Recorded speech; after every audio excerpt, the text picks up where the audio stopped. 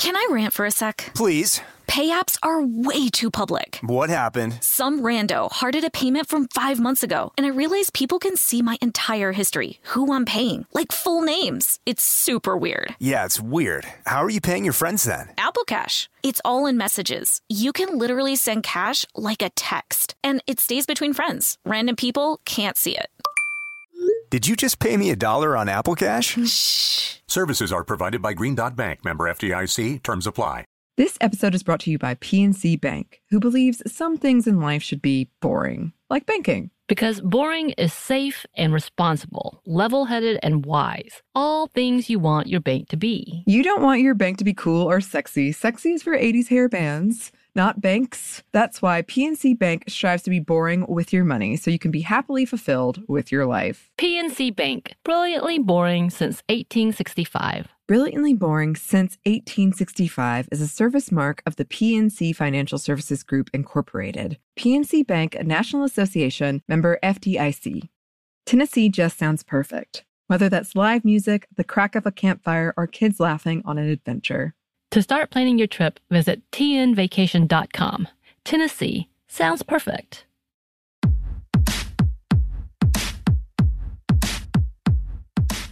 Hey, this is Annie. And Samantha. And welcome to Stuff Mom Never Told You, production of iHeartRadio's How Stuff Works.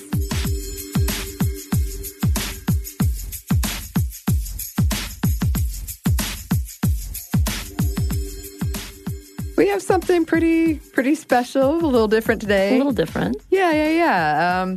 As you know, we've been trying to shout out listeners and other people we think are doing cool things at the ends of episodes. And podcasts. Other podcasts. Including podcasts, which Samantha has been spearheading. And that kind of came simultaneously with another topic we wanted to talk about, right, and a podcast that we shouted out. Because as we record this, not as you hear it, right, in classic Sminty fashion. Of course. It is Native American Heritage Month, November. I feel like we're a little closer on a time frame now than we have been before. Yeah, we're closing in. Although a little better. Now I think it's just our thing. Maybe. So maybe we should just stick with it. But this is so confusing because the episode we're talking about hasn't published yet, but you should have heard it by now. Right. Somebody we shouted out has an amazing podcast, Some Kind of Brown podcast. Yes, Natalie Evans is doing a fantastic job with Some Kind of Brown. She's been on, I think, a year and a half, is what she said. Yeah. It's a podcast about multiracial, biracial, and many multicultural ideas behind and what it's like to be in that life or in that moment, or however she identifies as Indigenous Black. Mm-hmm. And she is very, very obviously passionate about Indigenous and Native people and wanting to have their stories told, mm-hmm, which is, I think, is very important as well. And, of course, I mentioned a couple of times because, I don't hear it often, but she does include interracial adoption as a part of her conversation, too. And I love that, mm-hmm, because, and I think I've talked about this often, I feel really confused about my identity a lot of the times because my identity is conflicting to what I grew up with who I am, my actual ethnicity. And so what she's doing is just fantastic. And also she's looking into the LGBTQ plus world and being inclusive. And I love all of the things. And I feel like it's very much in the spirit of Sminty and what we want to do and what we want to talk about. And yeah, so when we saw her podcast, and I was very excited about, she was doing Red November, mm-hmm, which was highlighting the hashtag MMIW or the missing and murdered Indigenous women, mm-hmm, and talking about those conversations and trying to bring a lot more highlights. And I know you did an episode as well. Yes. So it just fit and aligned perfectly that we try to connect. Yeah. And she was so willing. And so we were so excited to have her on the show. Yeah. And one of the things we asked of her was to talk about some women, famous, well, maybe not famous, but they should be famous, right, Indigenous women that we all should know more about. And she was great, had a list, like, how many? I could go on, right, and on. But we do want to say before we get into this, just a general disclaimer, and we do mention this in the interview, but history is tricky, mm-hmm, when it comes to, just in general, honestly, but also when it comes to colonization. In the United States, sources can be hard to come by, and also pronunciations. Difficult. Yeah, because there's no source. Like today, a peek behind the scenes, what I do, I go to a pronunciation website. If it's not on there, then I go to YouTube and try to find somebody saying whatever it is. That doesn't necessarily exist for the women that we're going to talk about. So we tried our best, and feel free to write if you know. Yeah, feel free to write in and let us know. Let us give us a gentle correction. Right, we will take it in stride. Yeah, gentle. Yes. But yeah, let's hop into the interview. Yeah. Hi, my name is Natalie Evans, and I'm the host of Some Kind of Brown podcast. My podcast is mostly about mixed and multiracial life, cultural issues, and current events that are going on, and exploring what it really means to come from a multicultural or multiracial, sometimes biracial, ethnic background, and what that really means. So we cover everything from reconnecting to cultures to accepting some of the negatives, or how to deal with things like, the normal things like people putting their hands in your hair and not having boundaries. There's a lot of things that kind of fall under that umbrella. But for me specifically, I am reconnecting with my Native Indigenous side. So I get to document that through my podcast. And it led to my Red November project, which I think is how you found me and what we're talking about today. Right. And can you explain a little bit about your Red November project? Because, yes, that is one of the things I was like, ooh, this is awesome. Red November is an absolute passion project for me. It's something that I've wanted to do since I started. I say that like I've had a podcast for a long time. I had it for a year and a half. But it is a series that focuses on the MMIW, or Missing and Murdered Indigenous Women, Girls, Two-Spirit People movement. And it kind of approaches this systemic problem from the angle of different Native, non-binary, and women in our different perspectives. I talk to people from all different walks of life and how it affects us, and some of the problems when we're looking at the MMIW movement, why it's so necessary, and the fact that we can't find any information on the women who are missing, and the fact that we very, very rarely do any of these cases or women get any kind of publicity. It's something that's very painful and something that is slowly coming to light, and I'm really excited to see that people are listening. Awesome. And we have you on here today because I would say the work that you do is fantastic and important. And we wanted you to kind of have a platform here with us to talk to us about these different fights, I guess is what the best way we can put it, and movements that you are specifically pushing through and trying to get noticed for, which is awesome. And your own podcast, which try to highlight the different cultures as well as the difficulties and the issues of being multiracial, biracial, all of those things. And you had even included interracial adoption, which applies to me. And I was very excited to see that, which we highlighted your podcast on, an episode that's coming that we haven't published yet, but has already recorded. It's there. It just doesn't exist publicly yet, but it's coming. I did acknowledge it's happening. So today, I asked you to come on because it is Native American Heritage Month. Yes, Yay. As we record this. As we're recording, because by the time this is published, it's over. We're a little late. But it's always time to talk about it. Always good to talk about it. Yes, as we should. Yes. And so you came on and you actually sent us a giant list, which I love. Yeah. With things that you want to talk about, people you want to talk about. So let's go ahead and get started. Yeah. Okay.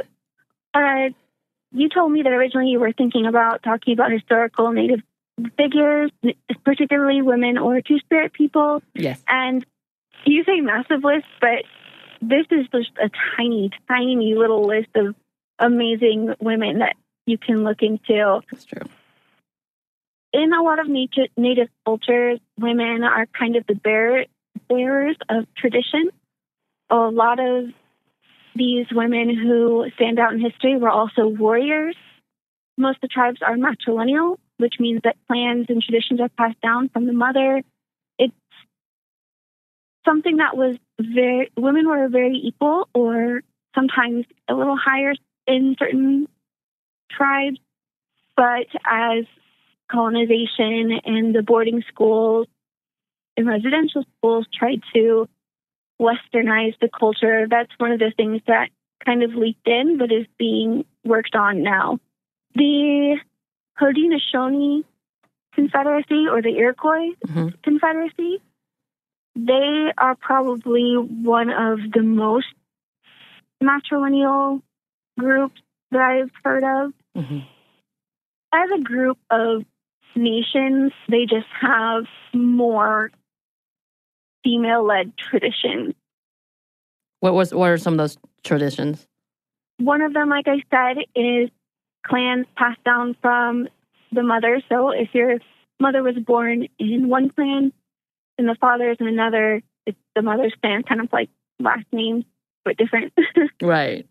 They also have a lot of medicine. There's a lot of women who are famous for being medicine women. Yeah. So those are two of the biggest things. Women as leaders and warriors and mothers. That's just a very revered position in Native culture. So yeah, let's go ahead and talk about some of these women. And you're right, it's not a very vast list. It should be way, way, way more. And there are obviously way, way, way more. But for our time and purposes, let's start with some of the big figures and names that you want to talk about. Okay. We have Toipurina, Buffalo Calf Road Woman. That's her name. Elizabeth Wanamaker. Of course, I can't pronounce the Peratrovich, the Polish-sounding name of all the things. I could not find the pronunciation of her Tlingit name, so I unfortunately can't say that one. Oshtish, Zikalasa, and Madonna Thunderhawk. They're all from different groups. And actually, two of them are on opposite sides, which is kind of interesting. Oh, that's awesome. But Toipurina is the first person on my list, and she is of the Tongva tribe, located in the Los Angeles basin. And there's a little bit of controversy over what the tribe is called because, one, they're not nationally recognized, and two, the government called the tribe something else. It's been very interesting. Colonization's a problem for records. Yeah. But she was a medicine woman who opposed Spanish rule. When she was 9, the Spanish colonizers invaded. Is colonizers too strong a word? No. I don't know. No. Okay. Keep going with it. I don't like to call... There's a group of people who are using colonizers to talk about current people, and I think that's a little too harsh of a narrative when you're trying to talk about inclusivity and awareness and education. But these are actual colonizers. Right. So literal colonizers. Yes. You're good. Okay. They made it their goal, of course, to convert the people and erase their cultural practices. I'm sure at the 4 pages in everyone's history book makes it clear why the poor Native Americans needed to learn the Western way. And any attempts to resist assimilation or conversion resulted in harsh beatings, torture, and they could even be killed. Things reached their breaking point when traditional dances were banned, and Toipurina helped unite 6 villages to attack the San Gabriel mission. Even though their attacks failed, Toipurina was seen as a witch. She resisted. In the end, she was baptized and exiled. I can only imagine against her will, but she is still a figure of bravery and leadership and very celebrated. You were that there's a play based on her? According to the research I found, there is a play about her life. That would not surprise me. Yeah, it premiered at the San Gabriel Mission Playhouse in 2014 and toured California in 2016. And also, apparently, there's a short film about her life, and a book called Zorro has an homage to her by Isabel Allende. Yes. A Chilean author. Oh, cool. Yeah, so she's not someone, unfortunately, I had never heard of her before. Right, I haven't either. But I like that there's increasing awareness about her and that there's this art being made about her.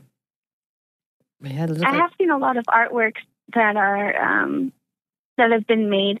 In that, I think, unfortunately, unless you're looking for her, mostly the people in Los Angeles Basin or in that area know of her, and that's about it. Right. Which is the case sometimes. But I don't know.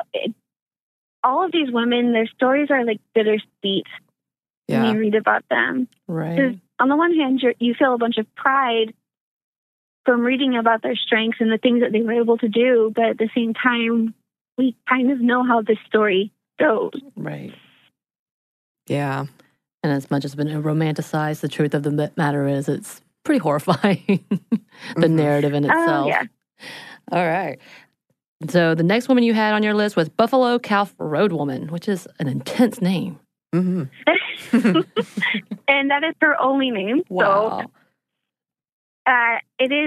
there is her name in Northern Cheyenne. I couldn't find how to pronounce it, but she is of the Northern Cheyenne tribe. And if you've heard of the Battle of Little Bighorn, I don't know how many people have, but yes. I got AP history in high school, so I'm fancy and I know stuff. Yeah. Super fancy. Super fancy. But yeah, you should have heard about Buffalo Calf Road Woman. If you don't know it by name, you probably have heard of Lieutenant Colonel Custer. Yep. Oh, yeah. So even if you don't know the battle, you know of him. And she was the one who knocked him off of his horse before he died. Wow. Dang. I shouldn't be proud of that, but I kind of am. I would be too. I mean, come on. Not that I should celebrate anyone's death. Well, this is not actually her first display of prowess as a warrior. She also fought in the Battle of the Rosebud, and the Cheyennes call this battle the battle where the woman saved her brother, I believe, because they were losing, and her brother, the chief, comes in sight, was injured, and she turned her horse around, galloped full tilt into the deep of the fighting, and saved her brother. The Lakota and Cheyenne, who were fighting together, joined forces under Crazy Horse, were inspired by her bravery and turned around and won the Battle of Little Bighorn. She also fought alongside her husband, Black Coyote, and after the battle, she and her family were captured, unfortunately, and relocated. But she's another woman whose fighting spirit is an inspiration for some of us Native women and people in general. She is such a boss. Right. She went through all these things. She fought in these battles. She proved her prowess as a warrior. And her husband, while in jail, she died from diphtheria or malaria. Yeah. We're not sure which. After everything she's been through, that's going to take her down. Right. Really? But I mean, this kind of sounds about right as you come through that type of colonization and the diseases that was brought by those types of people that had actually killed many of tribes and many of indigenous people at that point in time. And it is sad, but, she couldn't be taken down outside of a force of nature. I guess it's sad, but also, if you look at it, no person could take her down. So exactly. She was too strong for people. To put on it. Yeah. That's what I'm saying. She's too strong for the individual man. Silver lining. I'm just saying. It couldn't be done by man. So other happens. Beep. Oh my gosh. This is totally unrelated, but my brain immediately went to Lord of the Rings. Yes. See? Okay. Oh, we like that reference. Go ahead with that reference. Because one of the leaders of the Black Riders couldn't be killed by a man and was killed by a woman. Yeah. Yes. Yeah. There you go. Yep. That's the way. Fantastic. I am no man. I am no man. Okay. Oh, that was so good. It was good. It was. Spot on. Don't get us off track about stuff like that. We love pop culture references. We love those references. and classics, Lord of the Rings. Come on. So going on. So it's Elizabeth Wanamaker Petrovich. I literally looked up more of the native pronunciations of their names than I did on that one.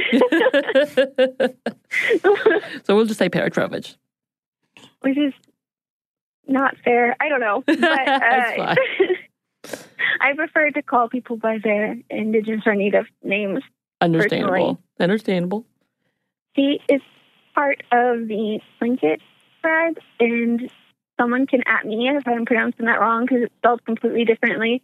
But they're in Alaska. Okay.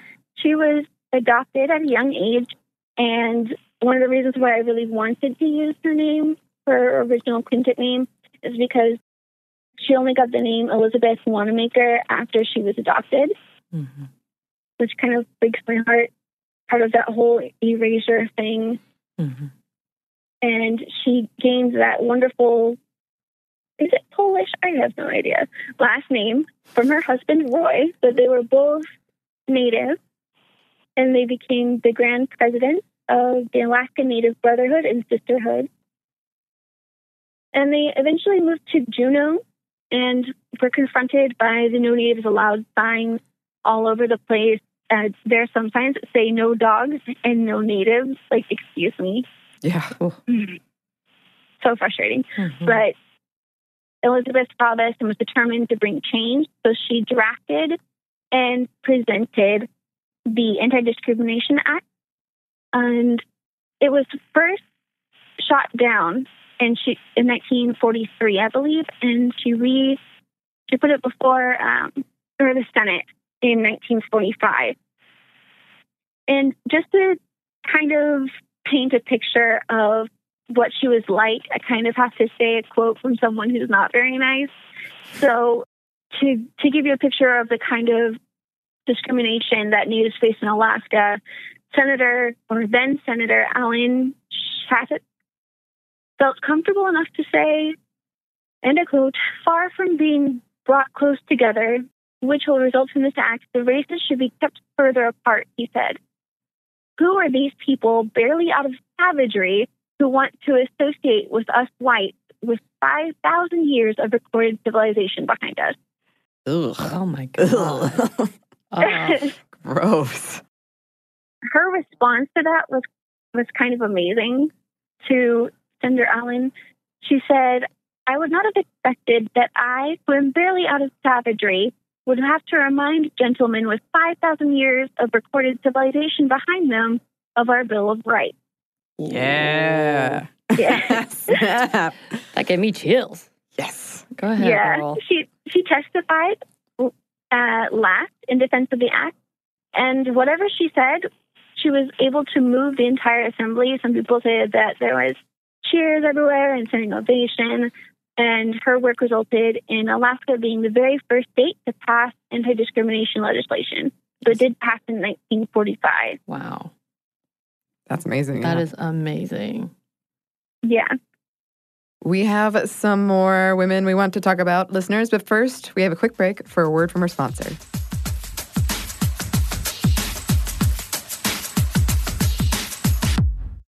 Can I rant for a sec? Please. Pay apps are way too public. What happened? Some rando hearted a payment from 5 months ago, and I realized people can see my entire history, who I'm paying, like full names. It's super weird. Yeah, it's weird. How are you paying your friends then? Apple Cash. It's all in messages. You can literally send cash like a text, and it stays between friends. Random people can't see it.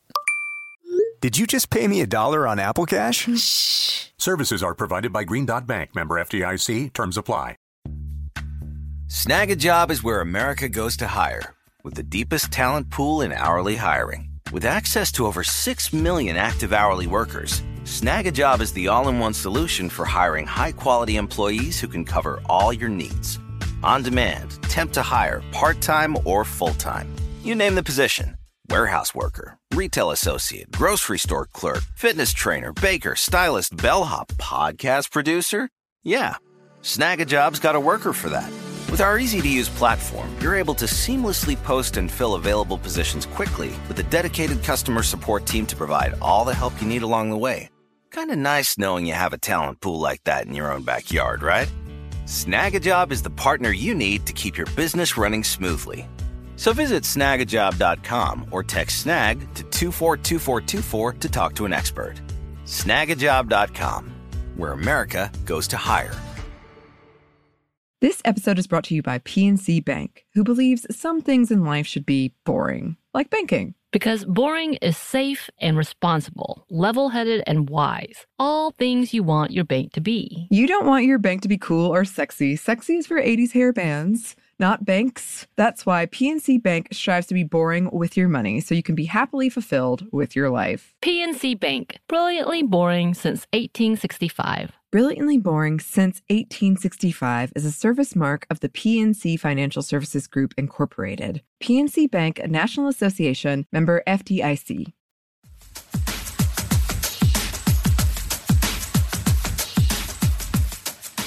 And we're back. Thank you, sponsor. Let's get into the interview. To put that into perspective, we didn't really have, I'm originally from the South, Arkansas specifically. Mm-hmm. We had segregation until the 70s. Right. So Right. this act was very ahead of its time. Right. Oh, yeah. It looked like, and Annie had put in here that it would have been nearly 20 years before the Federal Civil Rights Act would be passed, as well as 14 years before Alaska would become a state, which is phenomenal timing that she was able to push that hard and get that accomplished. Yeah. She obviously had some kind of gift of word of speech because she was able to move people who were so set in their ways of thinking of progress or ways of looking at Native people that they would pass this after it had been failed. So I don't know what kind of magical words she used, but we need her magic right now. Yes. Yes. For a few reasons. For a few reasons. Mm-hmm. Yeah, and I read that the United States Mint in 2020 will have a $1 coin featuring her. So, oh, I didn't hear that. That's exciting. That is very exciting. It looks like her son sculpted a bronze bust in honor of her. That's in the state lobby of Alaska as well. Oh, wow. Yeah. So she is a significant portion to the history of Alaska, which is beautiful. Yeah. Did you see the We Can Do It? What was that wartime? Oh, the Rosie the woman, Riveter? Annie the Riveter. Yeah. They have one for her too, and I like that one a lot. Oh, yeah, that's awesome. That is awesome. Oshtish? Oshtish? Oshtish? Am I saying that right? I could not find a pronunciation for her name, unfortunately. So Oshtish, somebody can correct us. I'm sure somebody will. Sure they will. They will. They will. You're correct. Hello. We'll hear from you soon. Hit me up on Twitter. I'm sorry. Yeah. Go ahead. So Oshtish, for all in point, for the point of going forward, Mm-hmm. who are they? Well, as we were talking about colonization and atrocities, Yeah. this is a kind of hard story, but Oshtish was one of the last Bate, or Two-Spirit leaders. And I think when I was talking to you, I mentioned transgender, but Two-Spirit isn't directly correlated to transgender. It's the closest English term that we have for it, but that's not exactly what it was. Mm-hmm.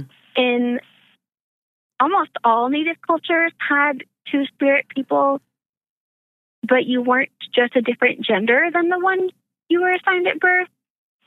I say that because that's the term most accepted right now, but oftentimes gender wasn't really assigned in Native communities. But you were something more if you were Two-Spirit. Mm-hmm. It was really a third gender. It was beyond the gender binary. Mm-hmm. And they were also given positions of leadership and were highly respected members of their communities. Oshtish was the head of the Bate, the Two-Spirit leaders in her time. So we mentioned the Battle of the Rosebud with Buffalo Cap Road Woman. Mm-hmm. Yes. She actually fought on the other side. Ah. Yeah, so that battle was between the Cheyenne and Lakota Sioux on one side, with Crazy Horse and Buffalo Calf Road Woman. Mm-hmm. And on the other side was the Crow and Shoshone people. So it was a little weird to kind of read the different perspectives in telling their stories, because on the one hand, you have all this bravery from Buffalo Calf Road Woman and celebrating her for being able to turn the battle around. And then when you're talking about Ashish, they talk about her prowess and bravery, even though they lost. So it's very interesting. And as usual, it's about land. And there was a graphic I saw the other day about how just from 1776, you can see the number of Native Americans and where they were allowed to be just dwindle across the state. Mm-hmm. And it forced not only Native people to fight against the colonizers, but also against each other, because their lands are being taken away. Right. But again, Ashish and the Crow and Shoshone lost. And eventually the Crow were confined to a reservation. Unfortunately, at the time, there were a lot of missionaries and government agents that kind of ran the reservations. That's not so much the case anymore. Now, sovereign nations have their own government, which is another story. Right. At the time, people did not accept Two-Spirit people. It was outside their sensibilities, the nicest way I can say it. Mm-hmm.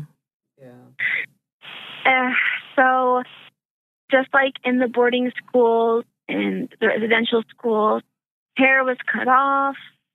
Two-Spirit people were forced to wear men's clothes and do quote-unquote men's work. And in the face of that, Ashish wore ornate dresses with pride, and when asked what kind of work she did, she always said she did women's work.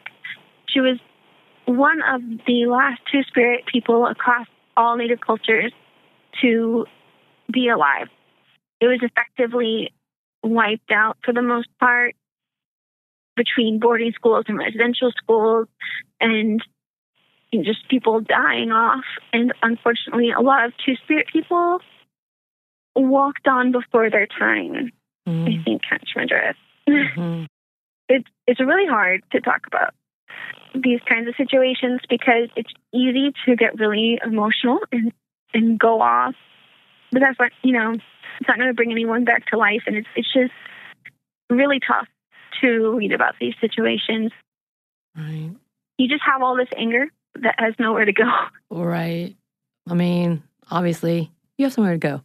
Here. Because it's true. It is infuriating to see that as a culture, what that was accepted then was taken away from them because of a bigotry idea of what is normal. Right. Which, of course, again, we're having to come back to and have conversations about, and we're nowhere near progressing, especially when it comes to, as you say, the two-gendered and as transgender as we know it, or that's the best way we can identify with it, I guess, that it's still such a fight to understand bigger than the scope of gender and being gendered in general. Yeah. And the really hard thing is that even though there are a lot of moves to revitalize cultural practices, a lot of the information is lost. The Bate passed down, the Two-Spirit leaders passed down a lot of information amongst themselves, and if they're all gone and nothing is written, right, what's there for us to revitalize? Mm. So we have people who are Two-Spirit, and those things that are kind of becoming more acceptable again. But what's missing is the medicine, the leadership, the tradition that came along with it. So like other things that Native people are trying to revitalize, we can only kind of look at things as a guide and then do what we can with it in the scope of our modern cultures. Right. So this is one of those lessons that we have to learn and look back and make sure that history doesn't repeat itself. and erasing a culture or an idea or peoples in general, which is infuriating and heartbreaking in all the same ways, in different ways, I guess, not same ways. Yeah.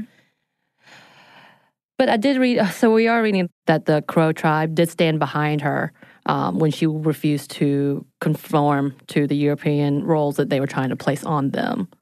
Oh, they absolutely stood and supported her. That is awesome. She was a leader, and they had already seen what she could do. She more than earned her position. Unfortunately, later in her life, she faced some kickbacks. Right. When we talk about the residential schools and boarding schools, there's really no nice way to say it. They were horrific. Yeah. People were brainwashed and tortured. And one of the things that they did effectively was take a whole generation of Native people and make them feel inadequate or that their practices were outdated. And that's still something we're struggling with to this day. Right. Because there's a generational gap between knowledge. So you have the last generation to fight, and then the generations that lived and grew up through the boarding school systems, and then our generation who's trying to revitalize the tradition.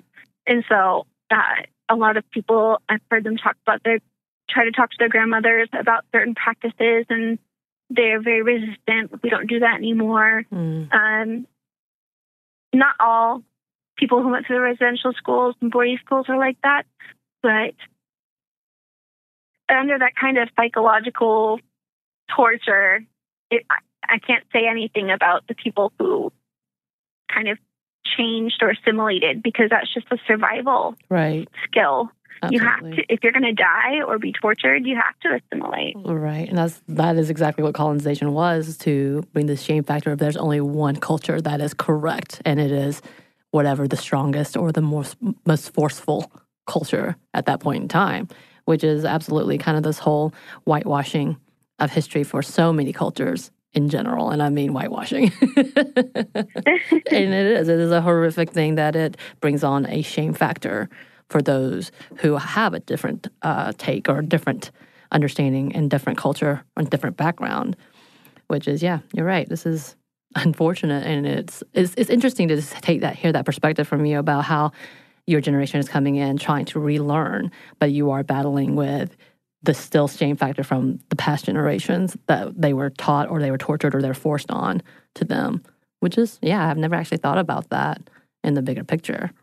It's something that you don't see normally, especially if you're not connected to a Native community. Right. So some of my friends are Inupiat in Alaska, and they have the traditional chin tattoo. And there are some women in the community who are older who see it as a bad thing because that's something they left behind. They've evolved past that now. But more and more women are getting those traditional tattoos, and I think it's absolutely beautiful that they're able to. Because it really came from, I think, one book or one recorded book about tattooing and how they did it and what the different clans and people had different patterns. And like I said, they're just kind of building it up from there. Right. And what you're doing with bringing it forward and talking about the history is also very, very important, so we can see and recognize the tragedy that happens when you oppress a culture and a society, and the history that is lost on that as well. So good job, Natalie. Honestly, I am absolutely not an expert in any of these cultures and any of these specific tribes. They're not mine. Right. Anyone on this list, first of all. Right. And second of all, I am mixed, even if I am significantly Indigenous. But I'm having to reconnect later in life anyway.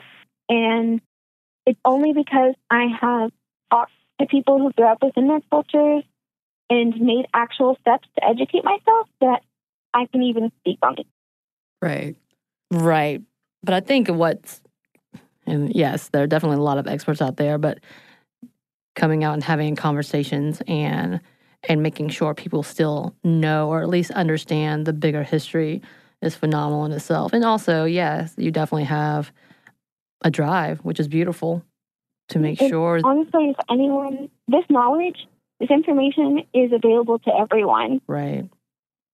Which should be. We should have more stuff on this. Moving on to the next person. And I'm not sure I'm going to be able to say this name. Tokumi Tonai? Tonai. Thank you. I'm pretty sure it's Tokumi Tonai again. I might be wrong, but she is Paiute. But she was an advocate for her people and also an author.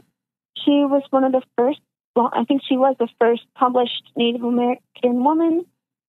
She published a book called Life Among the Paiute, Their Wrongs and Claims in 1883. Wow. She witnessed a lot of atrocities and violence against her people and always spoke out against their treatment. And when I say she spoke out, she gave over 300 speeches on the maltreatment of Native peoples. Wow. She lived through the Bannock War of 1878 and rescued a group of Paiute people, including her father, and continued to speak out even after she and a group of Paiute were forcibly located to the Yakima Reservation. Until her death, Tokumi Tonai fought for land rights and human rights of Native people. It might not be a surprise to her people, as she came from a line of leaders as the daughter of a chief and the granddaughter of Chief Truckee. Unfortunately, there's not too much information I could find on her beyond that, but we still have her writings, and her book is still available. So that's plus. And for sure, I know that the Paiute people talk about her a lot, and they're in Nevada. 300 speeches. Right. It's impressive. That's impressive. Speaking out in the 1800s, too. You're like, what? As an indigenous female. What?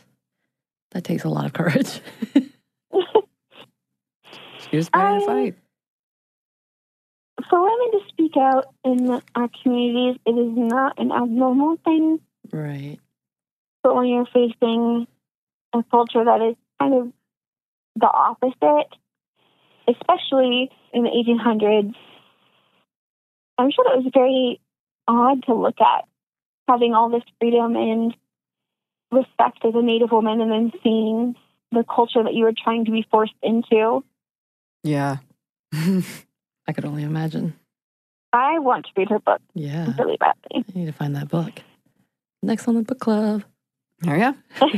Add it to the list. On our list that we haven't started. I have a list. I know you have. And then we wanted to talk about Madonna Thunderhawk. There's one before that. Oh, sorry. Which one? It's okay. I'm really excited. Is it Palasta or Redbird? Was a Yankton Dakota Sioux. Okay. And she's another writer, but she's also a musician and an activist. Her books were among the first to spread traditional Native stories, and she even wrote part of the first Native American opera called the Sundance Opera in 1913. While her writings of her experiences with boarding schools, life, and stories are probably enough to make her a historical figure, Zitpala Shah founded the National Council for American Indians in 1926, and this enabled her to lobby for Native rights to the United States citizenship and civil rights. She served as president until her death in 1938. Wow. So we have another strong woman in leadership, not just in the tribe, but outside of it as well. Mm-hmm. So there's another. I don't know if the opera is put into a book, but I'm sure she wrote other books that you can add to your list. I think she was pretty prolific. As she wrote in I according from what I found, the Atlantic Monthly and Harper's Monthly. So yeah, I think some of her works are out there. People should definitely go check them out. Yeah, the Collishaw was also just a beautiful orange. She is another image of Indigenous Native strength and perseverance. I don't know. I want posters of, like, as a kid, you have all those posters of bands and stuff on your wall. Right. Mm-hmm. I kind of want to put all these women on my wall. That'd be awesome. You can put it on your phone now as a motivation. Oh, there you go. Yeah, not on the walls anymore. It's on your phone as you open it up. My room is still covered in posters. I don't know what you're saying. Your house is covered in posters. You're correct. Right. Never mind. I haven't graduated from that stage. On my wall. I do too. You can put it on the ceiling too, so you wake up and the first thing you see is all these amazing women. Yeah, that'd be better than what I have. But Do you have something on your ceiling? I do have something on my ceiling. Eventually you just run out of space and you have to put stuff on the ceiling. I've never been there, but okay. Oh, that's my entire life. But I like this idea much better, Natalie. This is more than like Harry Potter and Star Wars. Perhaps more motivating. It's more realistic. Giving you ideas. You are. Actually, this is probably better than what she's got, so keep giving her the ideas. It'd be more work appropriate. At least I could be like, well, these are the I'm people trying to better myself by looking at these motivational, inspirational women. Warriors. Yeah. Oh, my goodness. All right. Next, before we get over more ideas, now we're down to, yes, Madonna Thunderhawk? Yeah. All right. Tell us about her. She's the last person on the list, and of everyone on the list, she's actually still alive. Yay. Which is... don't know why I said that.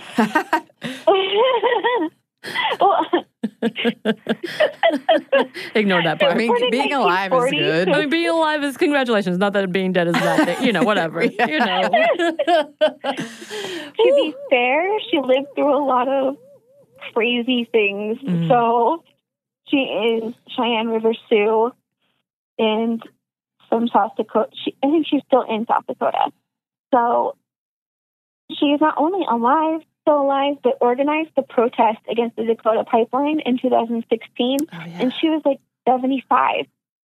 Wow. And she organized that. Yeah. Oh, she's 78, and she doesn't look it by the pictures I've seen. And I have no doubt she's 1,000% a woman to be reckoned with. When I read through everything she's seen and taken part in, I just cannot imagine what it's like to have lived through all these things and still have all the fire that she still does. She was part of the Red Power movement, which I didn't even know was a thing. It makes sense. It was the 60s and 70s, so you had Black Power, I guess Red Power goes right along with it. Mm. Her first foray, as far as I found, was protesting during the 1969 to 1971 occupation of Alcatraz. I had never heard of it, but apparently there was a treaty between the government and the Lakota people that called the Treaty of Fort Laramie that said all retired, abandoned, or out-of-use federal land was to be returned to the Lakota who once occupied it. And so they moved there from 1969 to 71. And probably not surprised that the protest wasn't successful. The United States is not really known for giving land back. Mm-hmm. It blows my mind that she also went through this as well. Wounded Knee is, I don't know if I want to call it soul crushing. It's one of those moments that hurts a lot. And if you've read Bury My Heart at Wounded Knee, you might know why it's so bad, but I highly recommend everyone read it. I think it should be required reading in high school, personally. But I don't know if our government in this current climate is ready for me to put that in school. But even after that, like I said, this woman has so much stamina and so much perseverance. I just can't. She served as the director of the Wounded Knee Legal Defense Offense Committee in December of 1975. She also founded the Warrior Woman Project and was part of so many more organizations and movements to fight for Native American people and rights. And she's still doing this work. That's awesome. I mean, another person to look to respect and to be inspired by. Oh, I would cry if I got to meet her. The ultimate goal to meet her. Yeah, and obviously she's still, because the pipeline issue hasn't been resolved other than no one's acknowledging it. To my knowledge, I think the Dakota pipeline is active. Right. But we all know that there have been like oil spills and all sorts of problems. Right. The pipelines going through native land are illegal and they violate several treaties, but just like in other things, Native voices have not had the impact that they should have had. Mm-hmm. Not by their own fault, but by our government and the news media and how things are covered. There's a lot of othering and not a lot of compassion towards Native people. Right. As I was looking, like, I know some of the Democrats who are running for president have used it as a platform, not their platform, as a promise to shut it down or to reverse some of it. So it's still a big issue, but not big enough that they're talking about it on debates right now, which is sad and obviously really, really, I don't know what else other than, it's just about right. It's not as important to some people as it should be about the lives that are affecting, but it's absolutely something that's still having to be fought for. And obviously, we know, as you just said, she's been fighting for, and I'm sure has continued to be a big voice in pushing that as a conversation that we need to have more of. Yeah. And she has seen some real bloodshed. Part of my Red November project is talking about violent language that's still used in the media that inspires violence in real life. Mm. And for her to see some of the most horrific moments in American history or modern, whatever this period of American history is, and still be fighting really is indicative of so much strength. I don't know. That's something really common when you hear these stories, especially Native women. They see these awful things. They see this genocide. And then in the face of genocide, women are standing up and speaking out. And that's why it's so important to, one, read about Native American history, take part in as much as you can to talk about some of the things and actually listen when Native Americans talk about issues that are facing them. And it's just a lot. Right. We do have a little bit more for you listeners, but first we have one more quick break for a word from our sponsor.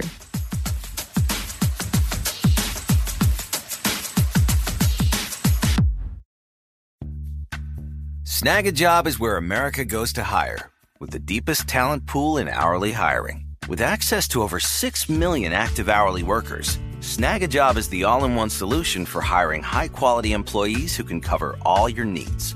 On demand, temp to hire, part-time or full-time. You name the position. Warehouse worker, retail associate, grocery store clerk, fitness trainer, baker, stylist, bellhop, podcast producer. Yeah, Snag a Job's got a worker for that. With our easy-to-use platform, you're able to seamlessly post and fill available positions quickly with a dedicated customer support team to provide all the help you need along the way. Kind of nice knowing you have a talent pool like that in your own backyard, right? Snag a Job is the partner you need to keep your business running smoothly. So visit snagajob.com or text snag to 242424 to talk to an expert. Snagajob.com, where America goes to hire. This episode is brought to you by PNC Bank, who believes some things in life should be boring, like banking. Because boring is safe and responsible, level-headed and wise. All things you want your bank to be. You don't want your bank to be cool or sexy. Sexy is for 80s hair bands, not banks. That's why PNC Bank strives to be boring with your money so you can be happily fulfilled with your life. PNC Bank, brilliantly boring since 1865. Brilliantly Boring Since 1865 is a service mark of the PNC Financial Services Group, Incorporated. PNC Bank, a National Association, member FDIC. The state of Tennessee is one of the few places where the sounds are just as breathtaking as the sights. Whether that's live music at a historic music venue, the crack of an open fire at a campsite in the wilderness, or hearing kids laughing as they explore what's right around the bend, Tennessee just sounds perfect. Start planning your trip at tnvacation.com. Tennessee sounds perfect.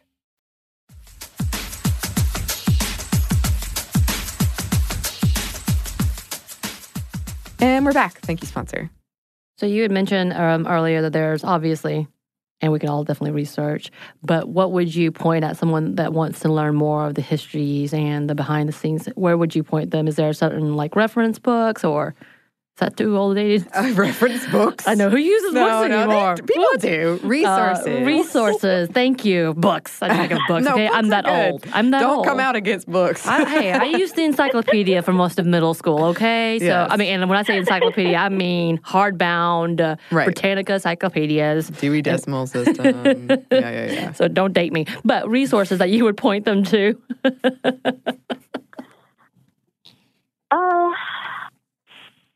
So I would recommend, if you really want to know what Native history is like and why all of us are so passionate about it, I think diving in head first is the best way to do it, because we are living this reality, and if it's shocking to you, imagine what it's like for us to see all the erasure that our people have faced and see it continuing now.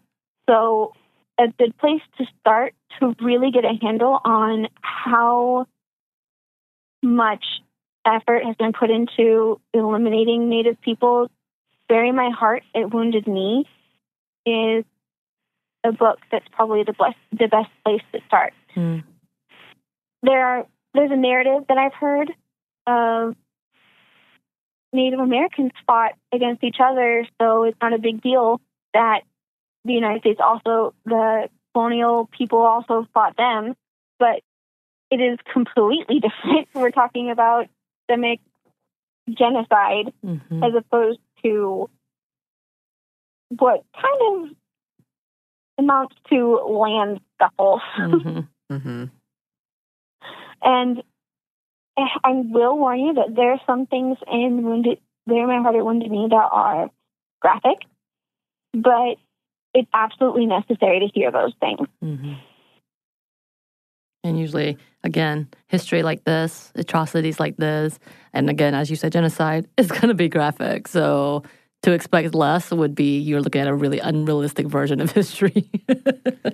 Right. It would be like learning about the Holocaust without learning about anything that happened at concentration camps. Right. Which is absurd in itself. Well, thank you so much, Natalie. I'm so glad that we got to connect and that you were able to speak with us. Is there anything else that you want to add or you want to voice about what we're talking about? I will say one thing. Go ahead. I kind of challenge my listeners to do this. If you are not connected to a Native community or any friends who are Native, I encourage you to, on Instagram or Twitter, follow 5 Indigenous people. And just as you're looking through your feed and as you're learning and hearing from these people, I guarantee you it won't take very long for you to realize that there are some things going on you might not be aware of. And I think that kind of applies to all ethnic groups, it's a good idea to know what's happening and be aware and get out of our little bubbles. But it's very important, I think, to make sure you are paying attention to Native voices, especially being on the land of people who are still here, if that makes sense. No, that's amazing. I love that. That's a great challenge. And I think absolutely I would voice that and agree with you. That is to start. Yeah. to start with, do that. And Natalie, where can we find you on the interwebs?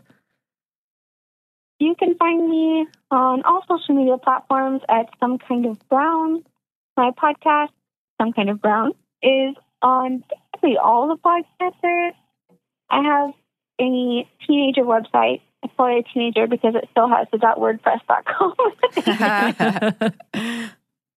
So it's somekindofbrown.wordpress.com, and it has all the episodes that I've had so far. And you can find out more about Red November or any of the guests or episodes that I've had on there too. Amazing. Thank you again. You are awesome. Yes. And I'm sure we're going to keep in connection. Yes, we want you to know we support everything you're doing, and we want to make sure that you know that we over here at Sminty love what you're doing and are very grateful that you're doing it. Yes. Thank you so much. I do want to say my girlfriend is a big fan of your podcast. Aw. Yay. Tell her hello. Tell her hello. Yeah. She is a transgender woman, and something that I think I really appreciate about your podcast is it's just about being a woman without necessarily putting a limit on what that means. And I think that's really comforting for people who are transgender women to just have this place where they can talk about femininity and being a woman and at the same time be included in the narrative.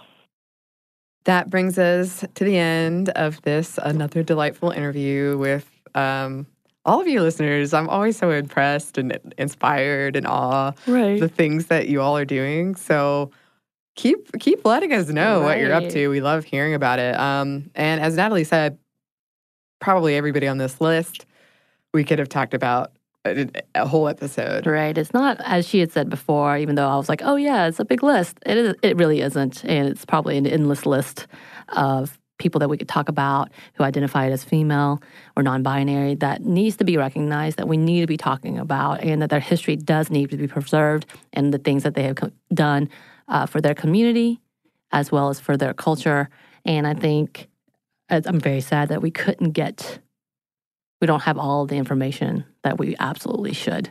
And that this is the first time I've heard of probably about 4 of those women. It's the first time I've ever talked about that. Yeah. And that makes me really sad. Yeah. And Natalie said she had an entire spreadsheet of women, and she had to choose. Like, I appreciate the difficulty of that, Natalie. If you're listening to this now, I've been in that situation, not similar, but been like, pick of all of these amazing women, pick the 3 best, and you're like, Yours is movies. And other things. Right now, all I can think of is movies because we've been talking about movies. Yes. But I also have more important items in my brain sometimes. Believe you. But yeah, I would love to hear about every single woman on that spreadsheet. Yes. So we'll see if we can. We should have just gotten that so we can publish it. Oh, you can ask Natalie. Maybe she doesn't want to share her secrets. I don't know. I'm putting that on my show. If not, you should definitely go listen to her show. You should absolutely do that because, as you said, we all need to know these stories, and they're so valuable and inspiring. They are. Yes. So if you would like to email us with whatever you're up to or people we should be talking about, whatever's on your mind, you can do that. Our email is stuffmedia@iheartmedia.com. You can also find us on Twitter @MomStuffPodcast or on Instagram @Stuff Mom Never Told You. Thanks to Natalie for being our wonderful interviewee. Thank you. Thank you to Andrew, our super producer. Another thank you. And thank you for listening. Yes. Stuff Mom Never Told You is a production of iHeartRadio's How Stuff Works. For more podcasts from iHeartRadio, visit the iHeartRadio app, Apple Podcasts, or wherever you listen to your favorite shows.